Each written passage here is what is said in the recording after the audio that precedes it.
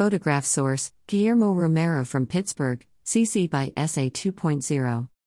During post-election debriefs, political pundits, journalists, and analysts theorized and attempted to dissect why the midterms went surprisingly well for Democrats in Pennsylvania and elsewhere. Simultaneously, countless organizers, including myself, gathered in a hotel room in Philadelphia's Rittenhouse Square to celebrate the fruits of our labor. Certainly the theories that these strategists espouse have merit. Women came out en masse to vote for reproductive rights, and youth came out in record numbers. But there's a glaring blind spot in all the media attention around the election results: the grassroots, the ground force of working class, low-income, black, brown, and historically disenfranchised people, who mobilized to push Pennsylvania Democrats past the winning line. In the weeks leading up to the Pennsylvania elections, the Republican candidate for Pennsylvania's U.S. Senate seat Mehmet Oz was running millions of dollars of political ads in Philadelphia, accusing his opponent, John Fetterman, and Philadelphia District Attorney Larry Krasner, of releasing dangerous murderers back to the streets. Meanwhile, in the Black Bottoms section of West Philadelphia and the Happy Hollow section of Germantown, a joint canvass by Straight Ahead, Free the Ballot, Incarcerated Voter Family Network, and Amistad Movement Power was knocking over 20,000 doors in Philadelphia. Formerly incarcerated leaders like myself brought our stories of redemption to people's doorsteps because all of us served over 20 years in prison for violent offenses, including murder. We know these streets and the people in our community. We were able to make personal connections with the people from these neighborhoods in a way that Oz's racist, fear-mongering ads couldn't. Family members of the incarcerated were doing the same on separate canvases, talking with people about the pain of losing a loved one to mass incarceration. We knew we didn't have the money to compete with the Republicans' ad campaign, so we invested in our ground game to make a difference, and it did.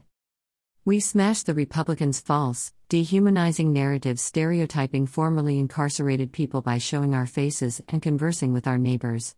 We pointed out that if Republicans genuinely wanted to help our communities, they would fund our communities, instead of over-policing, over-prosecuting, and over-incarcerating us.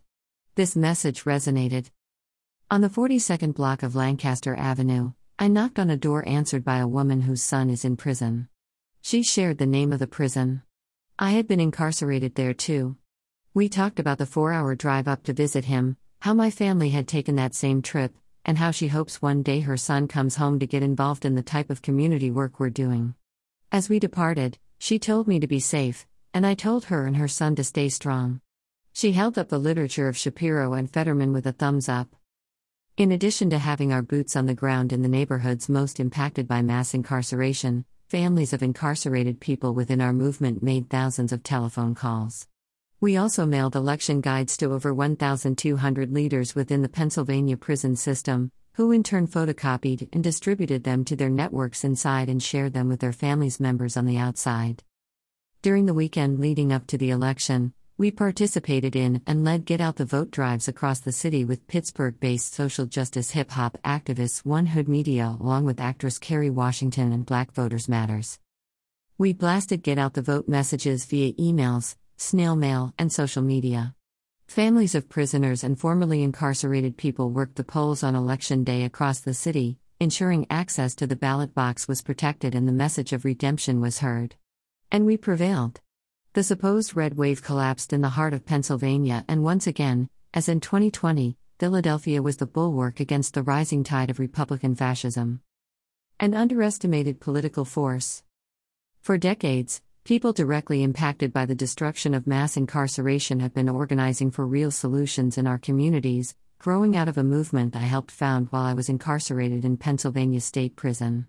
We have since become a potent, savvy, and influential political force in Pennsylvania.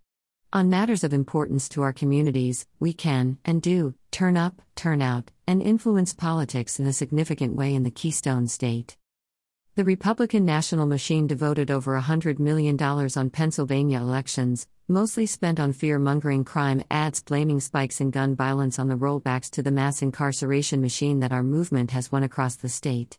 The Republicans offered nothing but racist talking points lifted from the playbook of the rhetoric and policies that successfully built mass incarceration in the 1990s. Only this time it didn't work.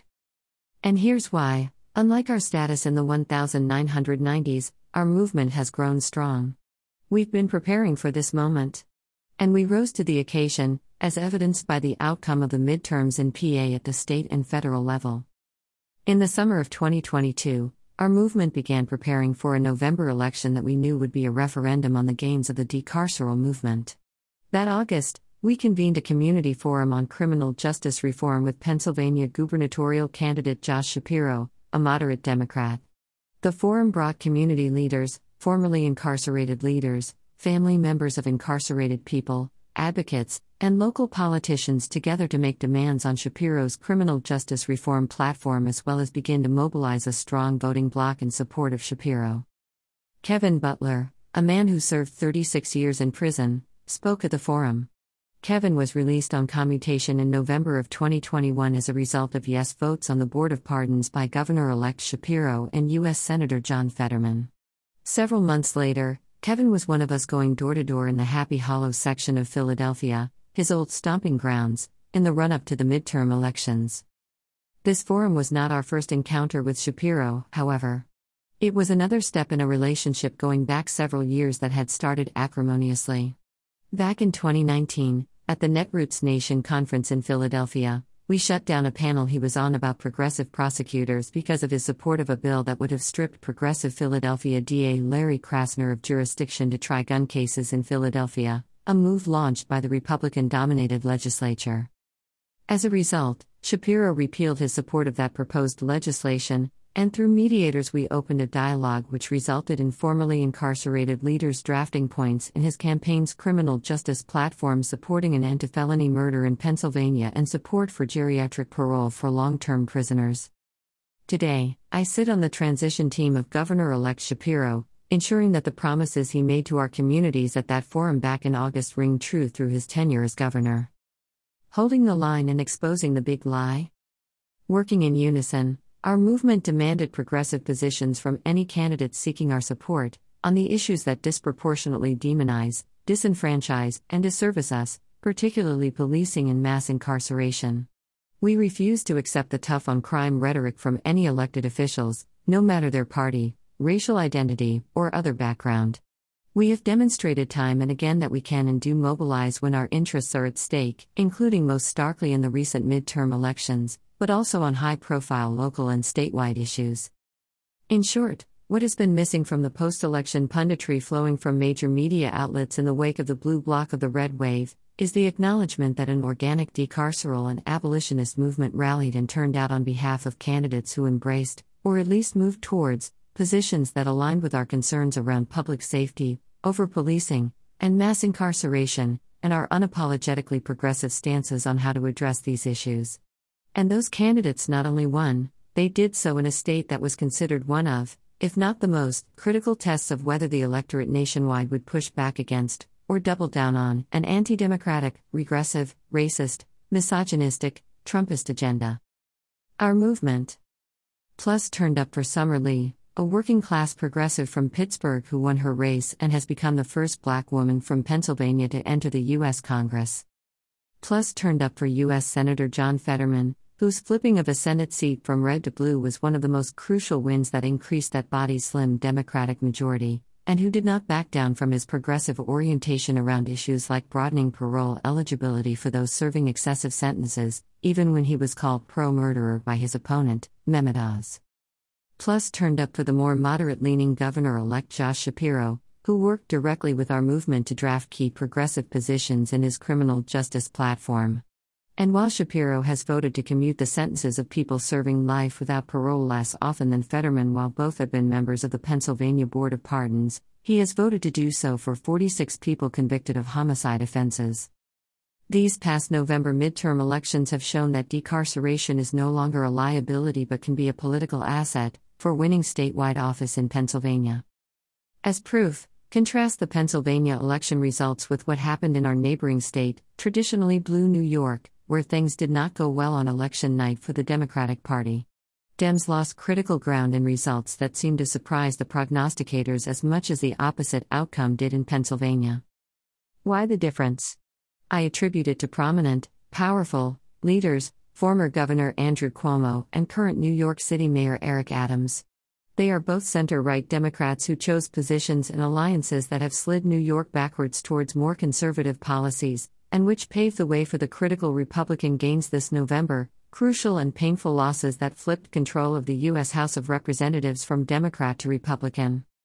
Adams, a former cop and a Democrat, ran on a tough-on-crime/crime is out-of-control agenda to beat back the gains of a progressive mayoral candidate in the Democratic primary.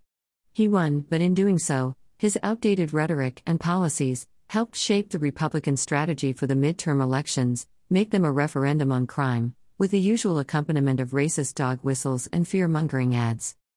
The gains by Republicans in New York State in these all-important midterms can also be partly attributed to Cuomo's appeasement policies with Republican lawmakers, a tactic he chose as a counterbalance to fight a strong progressive challenge to his center-right approach. That strategy backfired when, during redistricting, the Republican Supreme Court justices Cuomo appointed in NY redrew the maps in favor of Republican candidates. Meanwhile, Pennsylvanians chose a very different direction. Here, activists, progressive candidates, and politicians leaned into decarceration and criminal justice reform. In the same month in 2021 when New York elected Eric Adams on a tough-on-crime platform, Philadelphia re-elected progressive DA Larry Krasner with a larger turnout than in Krasner's first bid for the office. This emphatic endorsement of Krasner's approach came during the deadliest year of gun violence in Philadelphia's history, and with a tough-on-crime former prosecutor, Carlos Vega, running against him. When Pennsylvania's Republican Assembly moved to impeach Krasner in the fall of 2022, as an election ploy to focus voter attention on wedge issues, our movement of decarceration activists and progressives once again sprang into action throughout Philly's black and brown neighborhoods and stopped it. Meanwhile, the same organized base of us that mobilized to defend against the disenfranchisement of Philadelphia voters and criminal justice reform in the Krasner debacle, was also sending hundreds of canvassers out in Philadelphia for Fetterman, Shapiro, and Austin Davis, the lieutenant governor candidate. I was proud to be one of them. In the end, we won. The results of the Working Families Party PA chapter's endorsement list tells the story. 14 out of 18, a whopping 78%, of our endorsed candidates, including now Senator John Fetterman and now Congresswoman Summer Lee, were victorious. 6 of the winners were new to their positions, including 3 who flipped PA House seats from red to blue, 8 were incumbents who held the blue line against the red wave. And none of the seats of our endorsed candidates flipped from Democrat to Republican. In hindsight, it's clear that the attempt to impeach Krasner backfired when our progressive left coalition successfully framed the impeachment as being about defending democracy and the demonstrated will of the people, and fired up and activated our base 3 months out before the election. Those same, largely black, brown, and poor people, already energized by our triumph in beating back the impeachment circus, turned out in Philadelphia in numbers that amount to the second-best showing in voter turnout for midterms in the past 3 decades. Our democracy was put to the test in this election. And the power of the people resoundingly won in Pennsylvania. While this came as a surprise to many of the media pundits and political news analysts, those of us working on the ground have seen the steadily building momentum for decades. Whether it is protecting democracy in Philadelphia from Republican attempts to impeach a popularly elected progressive district attorney, or squashing the onslaught of a national Republican Party intent on undoing this country's democracy through the big lie, we draw an important lesson from these battles that the mainstream media and punditry class is failing to acknowledge. When we run towards our principles and not away from them, we win. When communities of color organize ourselves from within, we are powerful. And when we confront those who seek to disenfranchise us, and we refuse to accommodate or appease them, our democracy grows stronger. This content was originally published here.